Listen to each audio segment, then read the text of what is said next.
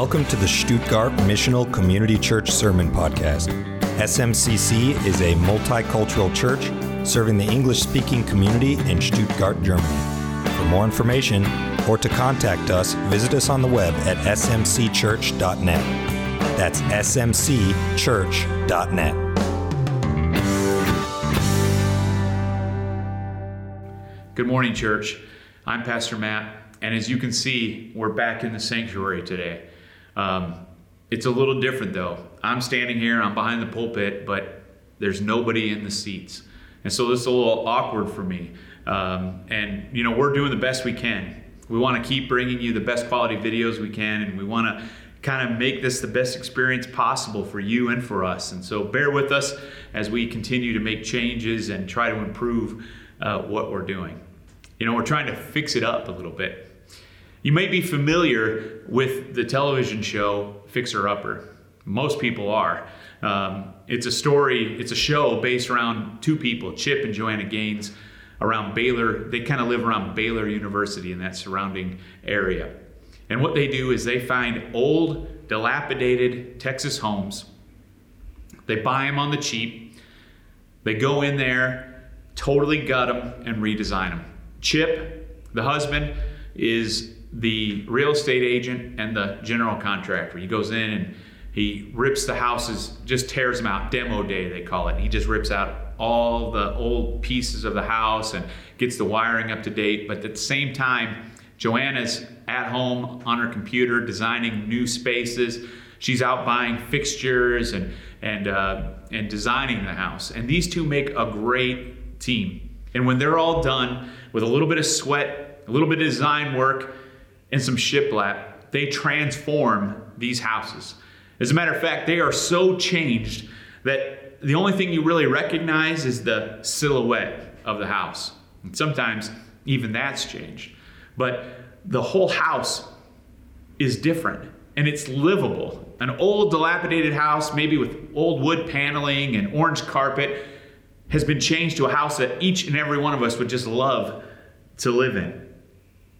And I think the show is so popular because transformation inspires us. When we see a house transformed, that's cool. It inspires us. When a friend of ours loses 50 or 100 pounds, that's amazing. The transformation that takes place is visible. We see it. We're blown away by it.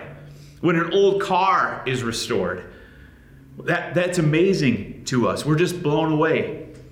And when we hear the testimony of someone, who they were before Christ and who they are now, what has happened in their life, it's amazing to us and it blows us away. That's why I love growth groups, because you sit in these groups in the early weeks and everybody shares their testimony and you hear from these sweet people who you just assume have been Christians forever.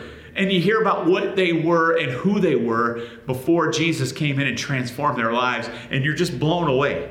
You're blown away. We love transformational stories. And you know what? That's exactly why Jesus came. Jesus came for transformation. He came so that we might be transformed by His power and by His grace. Everything on the inside of the Christian has changed, and the only thing that's really recognizable is the silhouette. I'll tell you, I have been so completely changed by Jesus that I am a completely different person on the inside. I look much the same on the outside, a few pounds heavier, no doubt, but almost the same. But on the inside, I'm a completely different person. If you knew me before Christ, you don't know me now. Amen? Listen, Chip and Joanna, they're great at transformation. Their show's popular. It's made them very rich. But I want to tell you that God has the market cornered on transforming power. God has that market cornered. And today we're going to be looking at the baptism of Jesus and how it relates to our transformation in Him. Now, today we're going to do something a little bit different. Instead of reading through the scripture, I found this great clip from the History Channel miniseries, The Bible, that gives us a visual picture of what it might have been like to be there that day when Jesus was baptized. Check it out.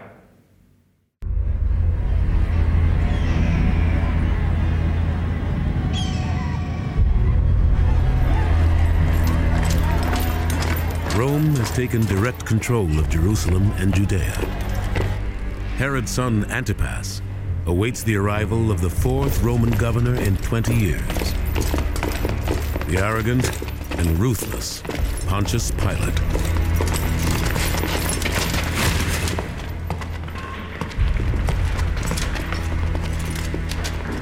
Greetings, Prefect. Welcome to Judea. I hope your time here will be prosperous and peaceful. I intend to make sure it is. Orders from Caesar. This descent must stop. For Pilate and Antipas, any gathering of people is a threat. Repent, and your sins shall be forgiven! At the River Jordan, crowds flock to John the Baptist. I baptize you, ready for the new kingdom. Oh Lord, forgive us! As you are cleansed, so all Israel shall be cleansed. Here, I'm waiting.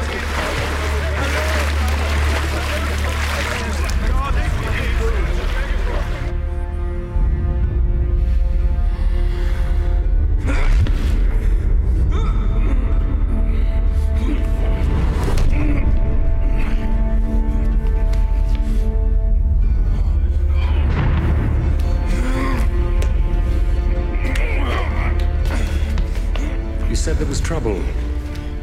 In the desert, the people are flocking to this wild man, John. They think he's a prophet. Some even call him the Messiah.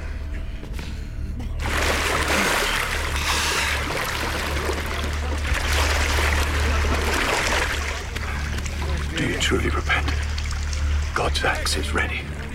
Every tree that does not produce good fruit will be cut down and thrown into the fire.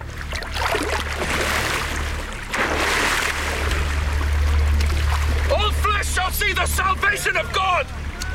And what is a Messiah? The Redeemer of the Jews, anointed by God to set them free.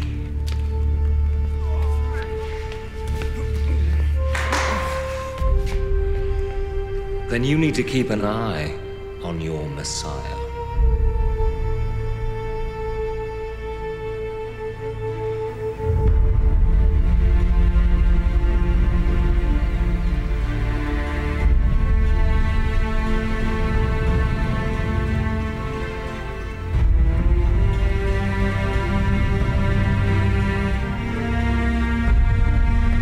There is one to come, greater than me, who will baptize with fire. I am just a voice in the wilderness, preparing the way for the...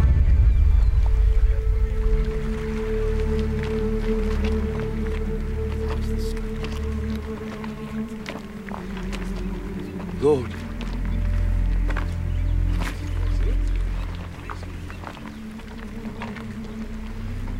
don't stop. Surely I need you to baptize me.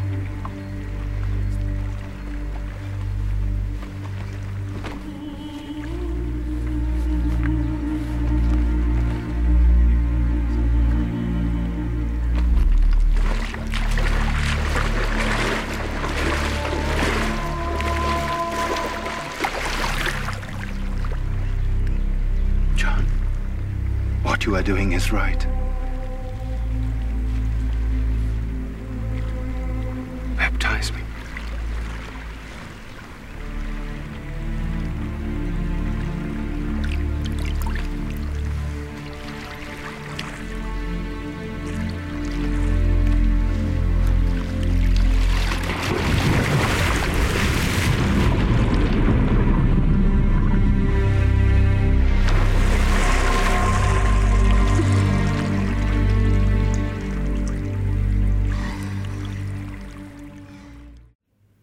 Wow, wouldn't you have just loved to be there that day, to see Jesus launch out in ministry, to hear the voice from heaven, to see the dove descend? Wow, what an awesome experience for those who were gathered at the river that day. See, John's baptism is a baptism of repentance, and today we will see how confession leads to repentance, how repentance leads to transformation, and how transformation leads to identity. Our first point today is repentance signals change. Recognition and confession are a prerequisite of repentance. We can't repent without first recognizing that we have something to repent of. We are turning away from something. If we're plotting a course on a map, that's right, a map, piece of paper that has streets and things on it, and you kind of look and try to figure out and plot a way to get from A to B. Now, you can't get to B if you don't know where A is. You got to know where you're at. And that's true with paper maps, and it's true with GPS. The first thing it's going to ask you is, where are you? Because if the GPS system doesn't know where you are, it can't get you where you want to be. If you don't know where you are, you cannot get there. We cannot repent. We cannot come to a place of salvation without knowing first that we are sinners and that we are absolutely dead in our sin, and that we need the grace of God to defeat this curse called death. The punishment that we deserve, Jesus is the only answer for that. But first, we must come to the place where we understand and recognize that we have committed sins against people and against God, and that we are guilty and that He is justified in declaring our guilt and punishing us for our sin. We have to come to that place. I'm reminded of the story of Zacchaeus, who was checking out Jesus from a ways off. Maybe that's how you came to the Lord. You were checking out Jesus from a ways off. You visited a few churches. You sat in the back row. Maybe your spouse drug you there. And then you heard a message and the Spirit prompted your heart. You came to the front with tears in your eyes and you gave your life to Jesus because you were checking Him out from a ways off. And so was Zacchaeus. Zacchaeus was looking, seeing if this Jesus was really who He said He was. Could He really help a sniveling tax collector like him?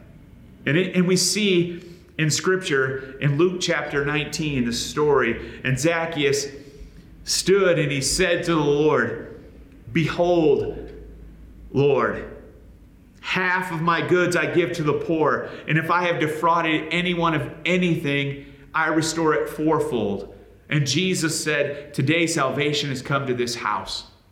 See, Zacchaeus, in the presence of God, and the awesome presence of God, understood that he was hopeless, that there was no chance that he could save himself. And so he confesses his sin, and Jesus says, "Today salvation has come to this house." Repentance, confession comes first, absolutely, and repentance is a manifestation of that confession. See, when we confess something, that means we understand it to be true. And when we understand something to be true, it means we act on it. We act on what we know is true, right? Our feelings, our thoughts, our actions, they don't make something true. Truth is truth, and truth is the basis on which our feelings, thoughts, and actions have meaning. Let me say that again. Truth is the basis on which our feelings, thoughts, and actions have meaning. Truth comes first. We must strive to know the truth. Church, we must strive to know the truth. John 8:32 says this, "You will know the truth, and the truth will set you free." You will know the truth, and the truth will set you free. Only when we are confident in the truth will we turn from our sin and put our trust in Jesus. When Jesus comes in as Lord of our lives, we respond to that truth with complete trust in Him and in His Word. My second point is this: repentance leads to transformation. Baptism is a symbolic act of the literal transformation that happens inside a believer. We are redeemed by the work of Christ on the cross. Every single person is redeemed by the work of Christ on the cross. We are justified before God at the point of conversion. That moment when you raise your hand, that moment when you confessed, "Jesus, you are Lord. I surrender. I am a sinner. I surrender to you." At that moment, that very moment, you are justified before God. He no longer sees your sin and your unrighteousness. He sees the righteousness of Christ in you. But we know that God is not finished, that there is a sanctifying work that takes place in our lives. That is the ongoing work of the Holy Spirit in each and every one of us, where we are becoming day by day conformed to the likeness and image of Christ. And on that day, when we see him face to face, whether it be by death or his return, we are saved. We are saved from the penalty of death at the moment we meet Jesus. Then our salvation is complete. If confession is the first step towards repentance, then repentance is the first step towards transformation. Romans 12:2 says this, "Do not be conformed by this world, but be transformed by the renewal of your mind, that by testing you may discern what is the will of God, what is good and acceptable and perfect." Be transformed by the renewal of your mind. You know, I'm reminded of a post that my wife made this week on Facebook, challenging people during this time when they're at home and contemplating their mortality. I mean, really, I think for so many people, they hadn't even considered their mortality until this virus started sweeping over the world and making lots and lots of people sick, taking lives. You know, we just thought, well, you didn't even give it much thought, but it's really causing people to ask a lot of questions. And my wife's post was basically saying, look, don't put off finding the answers. Find the truth. Seek the truth for the questions you have. Is Jesus really the Savior of the world? Is Jesus really who he said he is? Ask those questions. Be transformed by the renewal of your mind. Don't put it off. Figure it out. So once we make that confession, repentance is an about-face from the trajectory our lives were on. An about-face. Now, for our military community, you know exactly what that means. It means to turn 180 degrees in the other direction as soon as possible. About-face. That's what repentance is. You know, you look this word up in the original language, you know what it means? The exact same thing it means today. A 180-degree turn. Repentance. It's clear as a bell. What God is calling us to is to turn from the ways we were going and turn towards him and follow him. That's why being in relationship with Jesus is often called walking with the Lord or a walk with Christ, because our walk is our day-to-day taking steps with him, changing our direction. And as we walk with him, we're transformed by his power. How can we not be? You know, you think about some famous people who were Americans at one point. They probably still are. You know, I think about maybe like Madonna or other people who've moved to Europe and they start picking up English accents, Scottish, Irish accents. They start kind of identifying with the people that they're around. I'm not faulting them for that. I started picking up German mannerisms too, I'm sure, because we kind of do that. Because when we spend time with people, we kind of start to become like them. And when we spend time with Jesus, this is the most important thing though, when we spend time with Jesus, we can't help but look more like Jesus. How are we transformed? By the renewing of our mind. It's because we're spending time in the presence of God. And when we spend time in the presence of God, we start to look like him. The process of sanctification starts manifesting itself in who we are. Now Jesus, why was Jesus baptized? You know, John's skepticism in this, I get it. You know, here's Jesus. He knows who Jesus is. He knows he's the Lord, the Lamb of God who came to save people from their sins. He knows that. He's coming into the river to be baptized by him. And John says, what? Wait a minute. You should be baptizing me. I want to be baptized with your baptism. I want to be baptized with the Holy Spirit and fire. That's what I want. And Jesus says, no. Not right now. Right now, you're to baptize me to fulfill all righteousness. He had no need to repent, but in everything, Jesus is the true model of leadership, and he humbly allowed himself to be baptized as an example for you and I to follow. And throughout the New Testament, in the history of the early church, the outward sign of identification and transformation, being transformed by Jesus, is baptism. That's how we do it. Now, you may have raised your hand in a church service. You may have said the sinner's prayer. But I want to tell you that the early model and what Jesus' model was for the church was water baptism. That is how that's how we are to confess to the world Jesus is Lord of our lives, through water baptism. So, my third and final point is transformation changes our identity. Matthew 3:13 says this, Jesus came from Galilee to the Jordan to John to be baptized by him. And John would have prevented him saying, I need to be baptized by you, and you come to me? But Jesus answered him and said, let it be so now, for this is fitting to fulfill all righteousness. And then he consented. In baptism, Jesus is affirming John's ministry. This is the first thing he's doing. He's affirming John's ministry.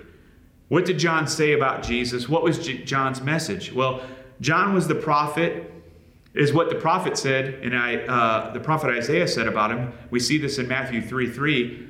For this is he who was spoken of by the prophet Isaiah when he said, this is what Isaiah said of John. The voice of the one crying in the wilderness, prepare the way of the Lord, make his paths straight.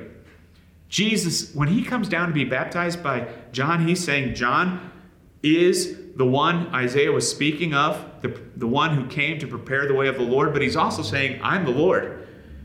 I'm the Lord. He's affirming that. Because we know Jesus is in fact the Lamb of God. We know that he did come to save people from their sins. And to participate in God's saving work, we must confess our sins, repent, and turn towards him. But we also must bear fruit. That is, our actions ought to reflect what we know to be true. We must bear fruit. Through Jesus' finished work on the cross, believers have baptism. It not only symbolizes our confession and repentance, but it also is symbolizing of our receiving of the Holy Spirit. See, I believe when John said, I should be baptized by you, see, John already understood who Jesus was. John is asking, baptize me in your spirit, baptize me in your power, in your authority. And I want to tell you, as believers in Jesus Christ, we're baptized in water as a symbol of our repentance and turning towards Christ and our dying and coming back to life. We'll talk about that in a moment. But we're also recipients of God's Holy Spirit. Now, these two aren't explicitly intertwined, but that's the difference between the baptism John was giving and the baptism Jesus gives us. He says, I will baptize you with spirit and fire, with the spirit and fire. Jesus' second purpose in being baptized, first affirming John's ministry, his second purpose in being baptized is he identified with his people. Jesus didn't come and say, it's good that you're baptizing people. Look at these sinners. You need to baptize them, cleanse them, wash them. That was all very true. He could have said that and no fault been in him. But that's not what he did. He came down to be baptized to be an example for you and for me. And for the Christian who would say, hey, baptism, it's not a big deal. I'm part of the church. I follow Jesus. I want to tell you, Jesus thought this was important enough to do it as a model for you. He thought this was a big enough deal to say, hey, do this. Let me show you how it's done. Let me come alongside you. He identifies with his people. He identifies with Israel. He identifies with the sinner, even though he's not a sinner. He had no reason to confess. He had nothing to confess. He had no reason to repent. He comes and he does it as an example for us and to identify with us. And this is so awesome because as we are baptized, then our identity changes as well. We're no longer our own. We're identified in Christ. And we were once doing this whole thing alone, but now we're baptized into the body of Christ, as the early church fathers taught. We're baptized into the body of Christ. And as we're baptized into the body, our identity shifts. I'm always skeptical of Christians who are very guarded about their own identity. They want to make sure that they are unique individuals. And that's fine. I get it. I don't want to all look the same. I don't want all the ladies in the church to all dress the same. I don't want the guys to all dress the same. But that's not what I'm talking about. See, at some point, we need to surrender who we are in order to be more like him. Because if we hold on so tightly to our own identity and making sure that we've carved out our little niche in this world, then at some point we're going to draw a line that Jesus, we won't allow him access to. And that's not his intent here. See, either we are all for him or we're not for him at all. That's the thing.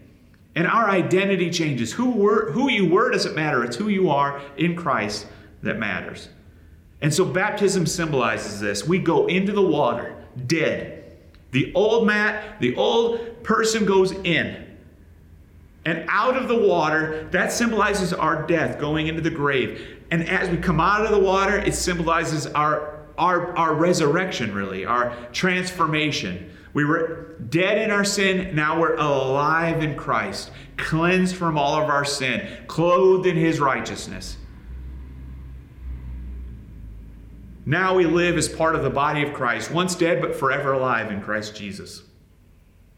Jesus' baptism by John in the river wasn't the only baptism he would go through. Next week, we remember very clearly that we are baptized now into life because the living, immortal Son of God was baptized into death through his sacrifice on the cross to save us from our sins.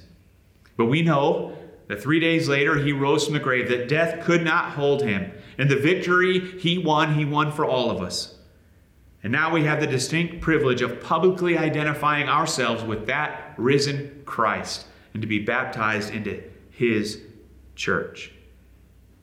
Again, don't treat baptism as an option or an activity that is not necessary for the Christian to follow the Lord in. We celebrate communion.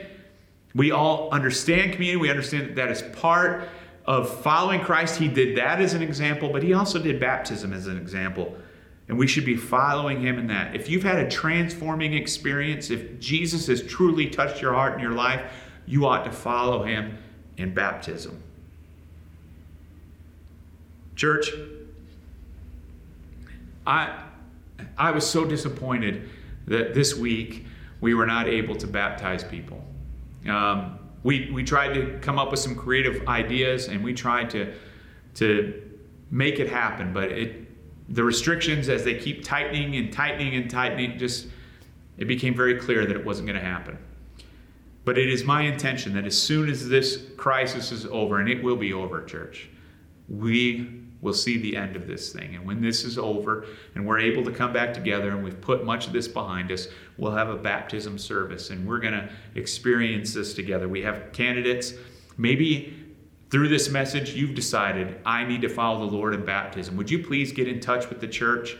You can click the link above in the corner of the screen that says visit the church website or contact us. And send us an email and get on that list so that we know that you want to be a candidate for water baptism. We'd love to help you follow the Lord in water baptism. Thank you for listening to the SMCC Sermon Podcast. Be sure to visit us on the web at smcchurch.net. That's smcchurch.net.